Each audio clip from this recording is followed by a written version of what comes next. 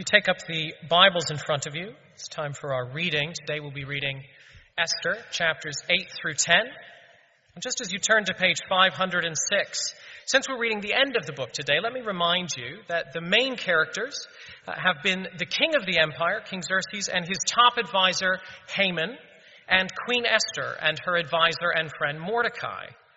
Earlier, Haman was incensed when Mordecai wouldn't bow down to him, which Mordecai wouldn't do as a Jew. And Haman responded by planning to kill every Jew in the empire and building a gallows on which to hang Haman. But Esther, who's also Jewish, revealed the plan, and we pick it up now just after Haman, the enemy of God's people, has been hung on the very gallows that he himself built. So here we are, chapter 8. That same day, King Xerxes gave Queen Esther the estate of Haman, the enemy of the Jews. And Mordecai came into the presence of the king, for Esther had told how he was related to her. The king took off his signet ring, which he had reclaimed from Haman, and presented it to Mordecai. And Esther appointed him over Haman's estate. Esther again pleaded with the king, falling at his feet and weeping. She begged him to put an end to the evil plan of Haman the Agagite, which he had devised against the Jews. Then the king extended the gold scepter to Esther, and she arose and stood before him. If it pleases the king, she said, and if he regards me with favor and thinks it the right thing to do, and if he is pleased with me, let an order be written overruling the dispatches that Haman, son of Hammedatha the Agagite, devised and wrote to destroy the Jews in all the king's provinces. For how can I bear to see disaster fall on my people? How can I bear to see the destruction of my family? King Xerxes replied to Queen Esther and to Mordecai the Jew, because Haman attacked the Jews, I have given his estate to Esther, and they have hanged him on the gallows. Now, write another decree in the king's name on behalf of the Jews, as seems best to you, and seal it with the king's signet ring, for no document written in the king's name and sealed with his ring can be revoked. At once the royal secretaries were summoned. On the 23rd day of the third month, the month of Sivan, they wrote out all Mordecai's orders to the Jews and to the satraps, governors, and nobles of the 127 provinces stretching from India to Cush. These orders were written in the script of each province and the language of each people, and also to the Jews in their own script and language.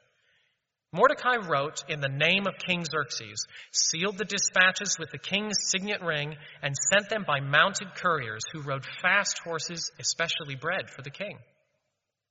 The king's edict granted the Jews in every city the right to assemble and protect themselves, to destroy, kill, and annihilate any armed force of any nationality or province that might attack them and their women and children, and to plunder the property of their enemies. The day appointed for the Jews to do this in all the provinces of King Xerxes was the 13th day of the 12th month, the month of Adar.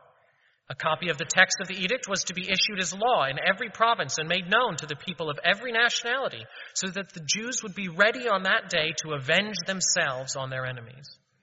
The couriers riding the royal horses raced out, spurred on by the king's command, and the edict was also issued in the citadel of Susa. Mordecai left the king's presence wearing royal garments of blue and white, a large crown of gold, and a purple robe of fine linen. And the city of Susa held a joyous celebration. For the Jews, it was a time of happiness and joy, gladness and honor. In every province and in every city, wherever the edict of the king went, there was joy and gladness among the Jews, with feasting and celebrating. And many people of other nationalities became Jews because fear of the Jews had seized them. On the 13th day of the 12th month, the month of Adar, the edict commanded by the king was to be carried out. On this day, the enemies of the Jews had hoped to overpower them, but now the tables were turned, and the Jews got the upper hand over those who hated them. The Jews assembled in their cities in all the provinces of King Xerxes to attack those seeking their destruction. No one could stand against them, because the people of all the other nationalities were afraid of them. And all the nobles of the provinces, the satraps, the governors, and the king's administrators helped the Jews, because fear of Mordecai had seized them. Mordecai was prominent in the palace. His reputation spread throughout the provinces, and he became more and more powerful. The Jews struck down all their enemies with the sword, killing and destroying them, and they did what they pleased to those who hated them.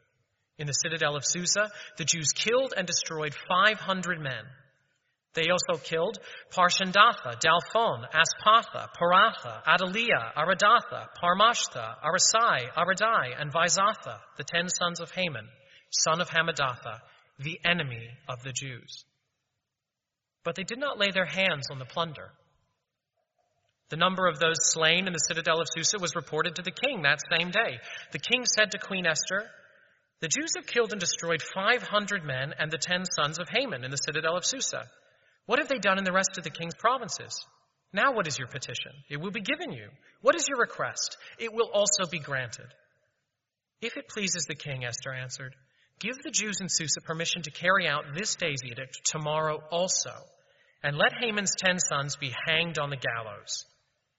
So the king commanded that this be done. An edict was issued in Susa, and they hanged the 10 sons of Haman. The Jews in Susa came together on the 14th day of the month of Adar, and they put to death in Susa 300 men. But they did not lay their hands on the plunder. Meanwhile, the remainder of the Jews who were in the king's provinces also assembled to protect themselves and get relief from their enemies. They killed 75,000 of them, but did not lay their hands on the plunder. This happened on the 13th day of the month of Adar, and on the 14th they rested and made it a day of feasting and joy. The Jews in Susa, however, had assembled on the 13th and 14th, and then on the 15th they rested and made it a day of feasting and joy. That is why rural Jews, those living in villages, observed the 14th of the month of Adar as a day of joy and feasting, a day for giving presents to each other. Mordecai recorded these events, and he sent letters to all the Jews throughout the provinces of King Xerxes, near and far, to have them celebrate annually the 14th and 15th days of the month of Adar, as the time when the Jews got relief from their enemies, and as the month when their sorrow was turned into joy, and their mourning into a day of celebration. He wrote to them to observe the days as days of feasting and joy, and giving presents of food to one another and gifts to the poor. So the Jews agreed to continue the celebration they had begun, doing what Mordecai had written to them. For Haman, son of Hammedatha, the Agagite, the enemy of all the Jews, had plotted against the Jews to destroy them, and had cast the pur, that is, the lot, for their ruin and destruction. But when the plot came to the king's attention, he issued written orders that the evil scheme Haman had devised against the Jews should come back onto his own head, and that he and his sons should be hanged on the gallows. Therefore these days were called Purim, from the word pur. Because of everything written in this letter, and because of what they had seen and what had happened to them, the Jews took it upon themselves to establish the custom that they and their descendants and all who join them should without fail observe these 2 days every year in the way prescribed and at the time appointed. These days should be remembered and observed in every generation, by every family, and in every province and in every city. And these days of Purim should never cease to be celebrated by the Jews, nor should the memory of them die out among their descendants. So Queen Esther, daughter of Abihail, along with Mordecai the Jew, wrote with full authority to confirm this second letter concerning Purim. And Mordecai sent letters to all the Jews in the 127 provinces of the kingdom of Xerxes, words of goodwill and assurance, to establish these days of Purim at their designated times, as Mordecai the Jew and Queen Esther had decreed for them, and as they had established for themselves and their descendants in regard to their times of fasting and lamentation. Esther's decree confirmed these regulations about Purim, and it was written down in the records. King Xerxes imposed tribute throughout the empire to its distant shores, and all his acts of power and might, together with a full account of the greatness of Mordecai, to which the king had raised him, are they not written in the book of the annals of the kings of Media and Persia? Mordecai the Jew was second in rank to King Xerxes, preeminent among the Jews, and held in high esteem by his many fellow Jews, because he worked for the good of his people and spoke up for the welfare of all the Jews. This is God's word. Thank you both for reading. Do keep Esther 8, 9 and 10 open, if you would. Let's pray for God's help as we listen to this final part of the story. Father, these events are from long ago and far away. They are violent and in some ways troubling to us, but we ask that you would help us not only to understand them, but to understand what they mean for us here in London today. In Jesus' name, amen. Let me begin with a couple of questions, if I may. How relieved have you been? And how scared have you been in your life? The two questions are, of course, related. If I have been slightly scared and the scare is taken away, I will be slightly relieved. So to take a trivial example, if you're walking or running through the woods and you trip on a tree root and you're almost going to fall and you manage to stop yourself from falling, you've been slightly scared and you'll be slightly relieved, but you won't be very relieved because the danger wasn't very serious. But those amongst us here who have faced something really serious, a life-threatening illness, the danger of death, and that scare has been taken away, then you and I will be very, very happy. And the main point I want us to grasp from this morning, from the end of the book of Esther, is this, that, if I can put it bluntly, only those who have stood at the mouth of hell and been rescued will fully appreciate the wonder and the happiness and the joy that comes from being in Christ. In the chapters we're going to be listening to now, we're going to see a group of people who were very, very scared, and we're going to see them become very, very happy. Now let me say before we launch in, it is Mothering Sunday, and I've managed to choose a Bible passage in which 75,000 people get killed, including, I think, women and children. And you think, well, that was a great choice for Mothering Sunday. I didn't plan it that way. And when I realized that, I thought there is a certain irony about that. But the grittiness of these chapters, I hope, will help us to get hold of the truth that Christianity is gritty. Christianity is about matters of life and death. The other thing to say before we launch into the story is that when Bible storytellers tell Bible history, it's quite important to grasp that when they do that, their concern is usually to tell a big story. And in the course of the big story, people do things which may be morally ambiguous or indeed wrong. And the storytellers don't always pause to comment. So as they tell the story, they don't pause all the time and say, oh, by the way, that was bad, or by the way, that wasn't a very good thing to do, or whatever like that. All sorts of things happen in Bible history. Some good, some bad, some ambiguous. But the storytellers are concerned with the big story, and so they quite often don't pause to comment on the detailed morality of the participants. And that, I think, will be important for us, because I want us to focus on the big story primarily. It takes place in 3 parts. And chapter 8, I've called Judgment Decreed. Judgment Decreed. Aaron very helpfully gave us a reminder that what's happened earlier in the story is that Haman, the enemy of the people of God, has persuaded King Xerxes, the Medo-Persian emperor, to allow an edict to be issued that every single one of the people of God in pretty much the whole known world shall be destroyed at the end of one particular year. It's an edict of death.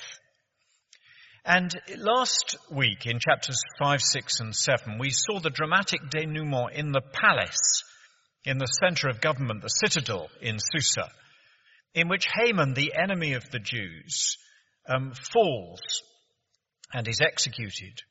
And Mordecai, the righteous member of the people of God, is elevated. And we saw how that change at the seat of government foreshadows the denouement of the cross of Christ, at which the enemy of righteousness, the murderer, the liar, the father of lies, the prince of this world, was decisively defeated. And the righteous man Jesus won the victory at the cross over evil. And that victory is seen in the resurrection. And what we're going to see in chapters 8, 9 and 10 is how that victory at the heart of government, of the government of the empire, has implications for everybody. And the first thing we see is this judgment decreed. And I want us to notice as we look through chapter 8 how the edict that now goes out is point for point the reversal of the edict that had gone out in chapter 3, the edict for the destruction of the Jews. It's very, very striking, and I want to try and draw attention to at least some of that. So, verse 1, that same day, King Xerxes gave Queen Esther the estate of Haman, and you see in verse 2, he took off his signet ring. He did exactly the same in chapter 3. He took his signet ring off, and he gave it to Haman. Now he takes his signet ring, that symbol of his authority, and he gives it to Mordecai. And then if you look on to verses 7 and 8, another decree is going to be issued. With the same authority, the same signet ring, another decree issued, and it's issued in March, although as we would say March, the third month. The destruction of the people of God is set for the 12th month, so we're 9 months or so in advance. And then notice in verse 10 that Mordecai seals the dispatches with the signet ring, exactly as Haman had done in chapter 3. If you've got time later in the day, read chapter 8 and chapter 3 side by side, and you'll see these things point for point being reversed. The seal, the edict is sealed. And then look at the content in chapter 8, chapter 3, Haman's edict said, destroy, kill, annihilate all the Jews, young and old, women and little children, and plunder their goods. Now have a look at verse 11 in chapter 8. The king's edict granted the Jews in every city the right to assemble and protect themselves, to destroy, kill, and annihilate any armed force of any nationality or province that might attack them and their women and children, and to plunder the property of their enemies. That is to say, this is not indiscriminate killing. This is authority from the central government of the Persian Empire to defend themselves against those who would otherwise kill them. So it's rough, but there is justice in it. It's not permission to kill anybody. It's permission to kill those who would otherwise kill them. It's very precise. Notice the day, verse 12, the 13th day of the 12th month, the month of Adar. It's exactly the day that was set for the killing of the Jews in chapter 3, the same day. And then the publicity, verse 13, a copy is to be issued in every province and made known to the people of every nationality, and the couriers race out. Exactly the same as happened with Haman's edict in chapter 3. And then notice the response. Just glance back for a moment to chapter 3 and notice a contrast. Here is a difference. Just glance at chapter 3, verse 15. After Haman's edict is issued, the city of Susa, that is the people in the city, not the seat of government, the people just living in that settlement, was bewildered.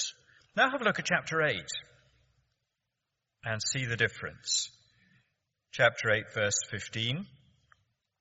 Mordecai comes out dressed as in royal garments as the head of government. And verse 15, the city of Susa held a joyous celebration. And it's a time of happiness and joy. And all over the empire, verse 17, every province, joy, gladness among the Jews. And many people of other nationalities became Jews. Isn't that extraordinary? So here's a change. Back in chapter 3, the city of Susa was bewildered by this terrible edict that the Jews should be slaughtered. Now, when the edict is reversed, there is celebration, and the celebration is amongst the Jews, obviously. Of course they celebrate because they're not going to be killed. But notice that extraordinary little comment that lots of people became Jews. I don't think that this necessarily means a great heart change, but they saw which way the wind was blowing. Back at the beginning of the book of Esther, you have to keep quiet about being a Jew. It's a slightly scary thing for it to become known that you belong to the people of God. Now suddenly it becomes the best thing in the world to be. It's the fulfillment really of the promise in Genesis 12 where God promised Abraham. He said, anyone who blesses you will be blessed, and anyone who curses you will be cursed. And we've seen that with Haman, the enemy of the Jews. He's been cursed, he's been killed, he's been executed, and rightly so. And now, people who might have been ambivalent and they're not sure where they are as regards this people of God, they're beginning to realize that far from it being a scary thing to belong to the people of God, that's the only safe thing to be. And so they're becoming Jews. I don't know exactly what that meant, but they were identifying themselves with the Jews in some way. They were saying, no, count me as a Jew. It's a big change and a big transformation. So there is the verdict. And in a sense, that verdict speaks to us of two verdicts that go out into the world. There is a verdict or edict of death that in a sense is foreshadowed by Haman's edict of death. Every time you and I go to a funeral, it reminds us that you and I live in a world under an edict of death. You and I live in a world under the shadow of death. That is the righteous judgment of God against sinners in his holiness. But the second verdict is an anticipation really of the gospel.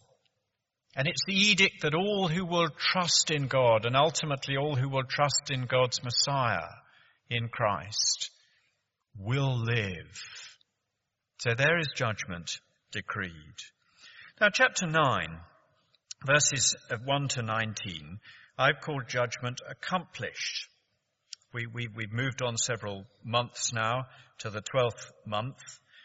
And you see in verse 1, on this day, the enemies of the Jews had hoped to overpower them, but now the tables were turned. Everything's been turned upside down, and the Jews got the upper hand over those who hated them. Now, you and I are troubled by this because it is very violent. But friends, before we get too squeamish, let me just say this. It was slightly provocative.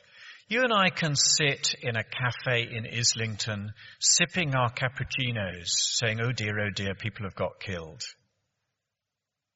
And if we're like that, we just need to get out a bit more.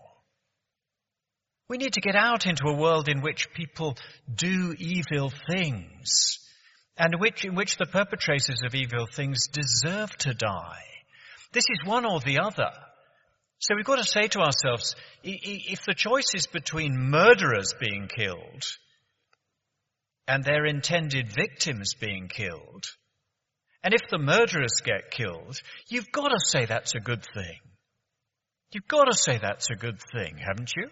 Isn't it better for the murderers to be killed than for their intended victims to be killed? Because that's what's happening, at least approximately, here. Now notice verse 2, the Jews assembled in all the provinces to attack those seeking their destruction. So they're killing those who were ready to kill them. No one could stand against them, because the people of all the other nationalities were afraid of them, and the nobles and the government helped them, verse 3, because fear of Mordecai had seized them. Mordecai was prominent. Notice it's Mordecai's elevation as the righteous one brought into the government of the empire. That's why they win. Just as for Christian people, it is Jesus Christ's elevation to the government of the universe that means that we can be assured of final victory. And so they do, verse 5.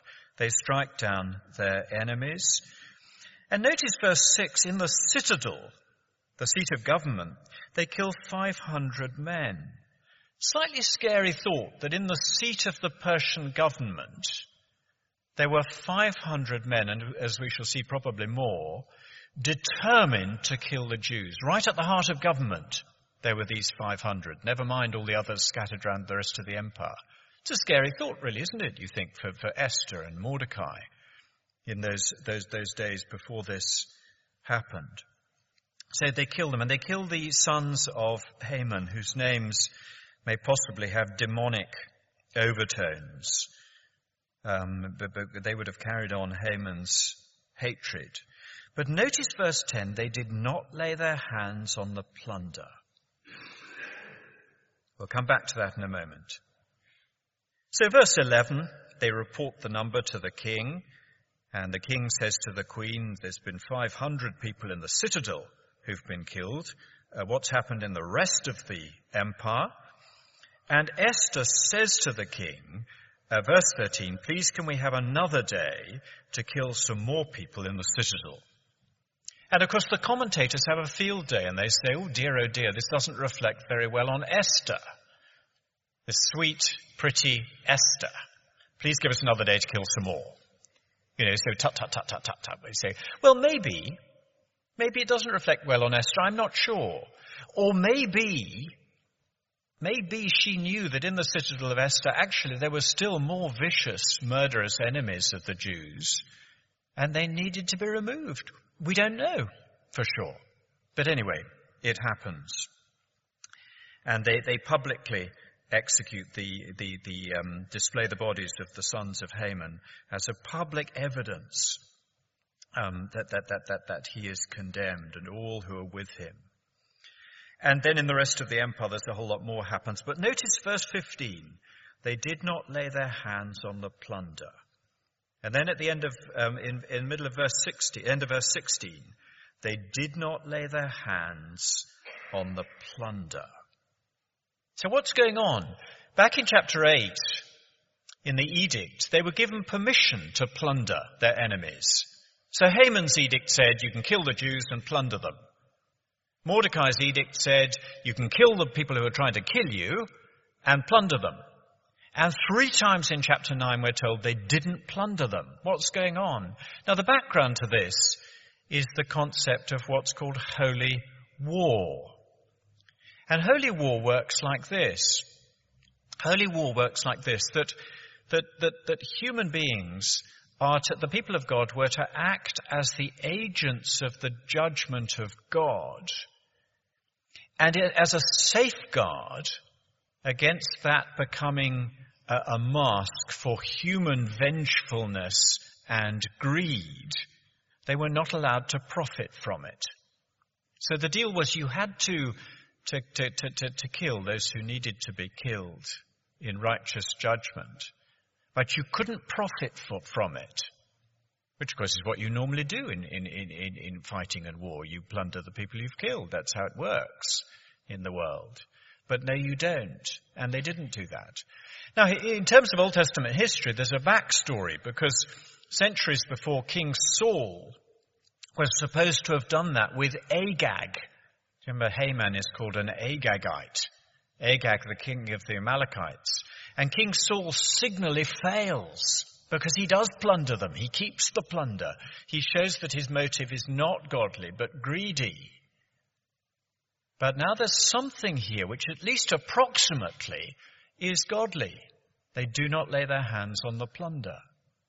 That doesn't mean that every individual act that happened in this terrible days of violence was done out of pure motives. But it means that at least approximately there's something there, that the people doing this are agents of the judgment of God. Now, that whole idea is not one that you and I are invited to follow. Anyone who thinks that holy war can be carried out today have not understood the New Testament, and they haven't understood that the whole concept of holy war is a foreshadowing of the final judgment of God. But it is a foreshadowing of the final judgment of God.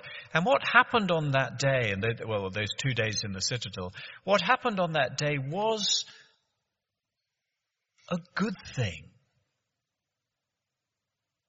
It was a good thing when a whole bunch of murderers are judged. And if we don't think it's a good thing, as I say, we do need to get out more. It is a good thing when those who are determined on genocide are stopped in their tracks like this. And it will be a good thing on the last day when those who are finally impenitent and finally hate God right to the end, when they are destroyed. Now, thank God you and I do not know who they are. Saul of Tarsus, you would have thought, was one of them. But in the mercy of God, he was turned round and became an apostle of Christ. Judas Iscariot looked like a friend of Christ, and yet sadly at the end was seen to be an enemy. You and I do not know. We cannot look round and say who's going to be on which side at the end. Thank God we can't. That's a good thing. But if we trust in Christ and belong to God, you and I need to learn that we have been rescued from a very great danger. And that's why from chapter 9, verse 20 through to the end, I've called this last section Judgment Celebrated.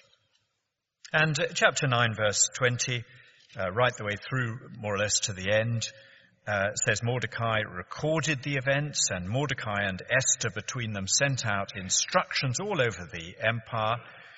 And notice what they said, verse 21.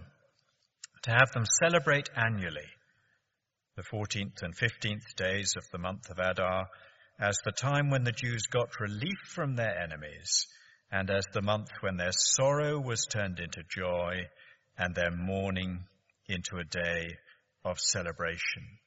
And these were to be days of feasting and joy and giving presents, literally portions or lots of food to one another, and gifts to the poor. And the point I want to leave us with here is that they didn't remember the killings. They remembered the rescue. They remembered that they had been standing at the mouth of hell. They had been facing extinction. They had been facing destruction. And God rescued them. And so every year they had this tremendous festival to remind themselves of that and to be thankful. Just notice in verse 27, the Jews took it upon themselves to establish the custom that they and their descendants and all who join them. Do you notice that expression, all who join them? So the door is open for people to join them. And even down Old Testament history, there was this choice. I may not be born a Jew, but I can join them. I can ask to be identified with them. I can line myself up with these people. I can join them, and I can join them in that celebration. An universal, annual, unceasing celebration. And in verses 29 to the end of the chapter, Queen Esther adds her authority to Mordecai's. And in chapter 10, there's something about Mordecai's greatness at the end. He's the one who brings blessing to the Jews.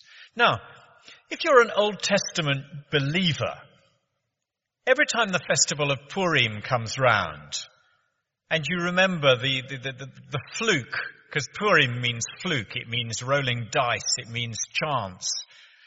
You remember the fluke, or is it, by which your people was rescued. Why do you celebrate that? I want to suggest that if you're a believer in the Old Testament, you celebrate that not just because it was a great relief to people 600 BC for that to happen. I want to suggest that if you're a real believer, you celebrate Purim as an Old Testament believer because you believe that what that story in history pictures is going to lead to a great fulfillment. Which is why, if you're a Christian, Jew or Gentile, when you read this story and you see the destruction of Haman the enemy and the elevation of Mordecai, you say to yourself, that is a picture of the judgment of the prince of this world and the elevation of the righteous Jesus.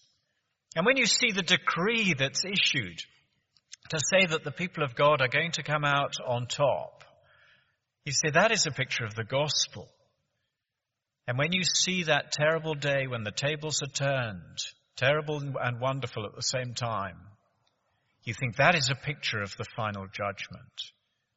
And when you see the festival of Purim happening and the joy and relief that is breathed through that festival, you say to yourself as a Christian, I'm a man or woman who has stood at the mouth of hell. I've known what it is to live in a world under an edict of death. I remember a friend of mine saying to me that when he became a Christian as a young man, it was as though the pains of hell had got hold of him through a guilty conscience. He felt so terrible for things that he'd done and said and thought, and so guilty. And he said, I remember him using that expression. He said it was as though the pains of hell had got hold of him. He was a young man in his early 20s. And the book of Esther portrays to us people who've stood at the mouth of hell and faced destruction and been rescued. And friends, if you and I belong to Jesus Christ, you and I should be like that. If somebody says to you, you're a Christian, what does it mean? And all you and I can say is, well, I've found a purpose in life, or I feel better about myself, or I enjoy the company of Christian friends. Well, great. But it's not the point. You're not going to feel very happy about that. You'll feel a bit happy about that. But if you and I are asked, if we're Christian people, what does it mean to be a Christian? And we can say, I have found the forgiveness of my sins. I've stood at the mouth of hell. I've begun to understand what it is to be a sinful person, to be under the judgment of God. I've begun to have some sense of what a terrible thing that is. And in Jesus Christ, I've been rescued. Then you and I will experience something of the real joy of Purim. We don't celebrate Old Testament festivals anymore. Every time we remember the Lord's Supper, we remember the death of Jesus for us, for the forgiveness of our sins. And that should be a time of very great joy. It's a wonderful, wonderful thing to be a Christian. So I guess there's a word of challenge for us if we've never really experienced that conviction of sin. To pray really that God in his kindness, even perhaps for some of us in the middle of our Christian lives, will give us a fresh sense of what a terrible thing it would be to have my sins unforgiven. It's a word for those who aren't as yet Christian believers. If your sins are not forgiven, you do stand at the mouth of hell, if I can put it roughly like that. Then you need the rescue that the book of Esther pictures. And for those who are Christian believers, let us learn in our Christian lives to be reminded by this book of the wonder and the joy and the happiness of seeing the tables turned, of seeing the downfall of evil, of knowing in the elevation of the Lord Jesus, whom Mordecai foreshadows, of seeing in his greatness and his goodness and the benefit and blessing that he brings to his people, that if you and I belong to Christ, you and I benefit from him. It is a wonderful thing to be a Christian. Let's be quiet for a moment. I'll pray as we finish.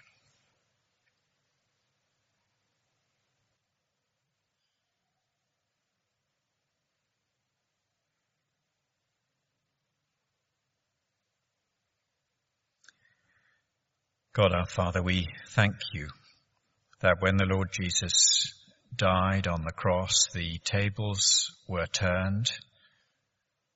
We thank you for the victory that he won over evil. We thank you for the forgiveness of sins and rescue that he won for us. And we pray that in our hearts there might be that deep conviction of sin and that deep joy in rescue, that we might be glad to belong to Jesus. We ask it in his name.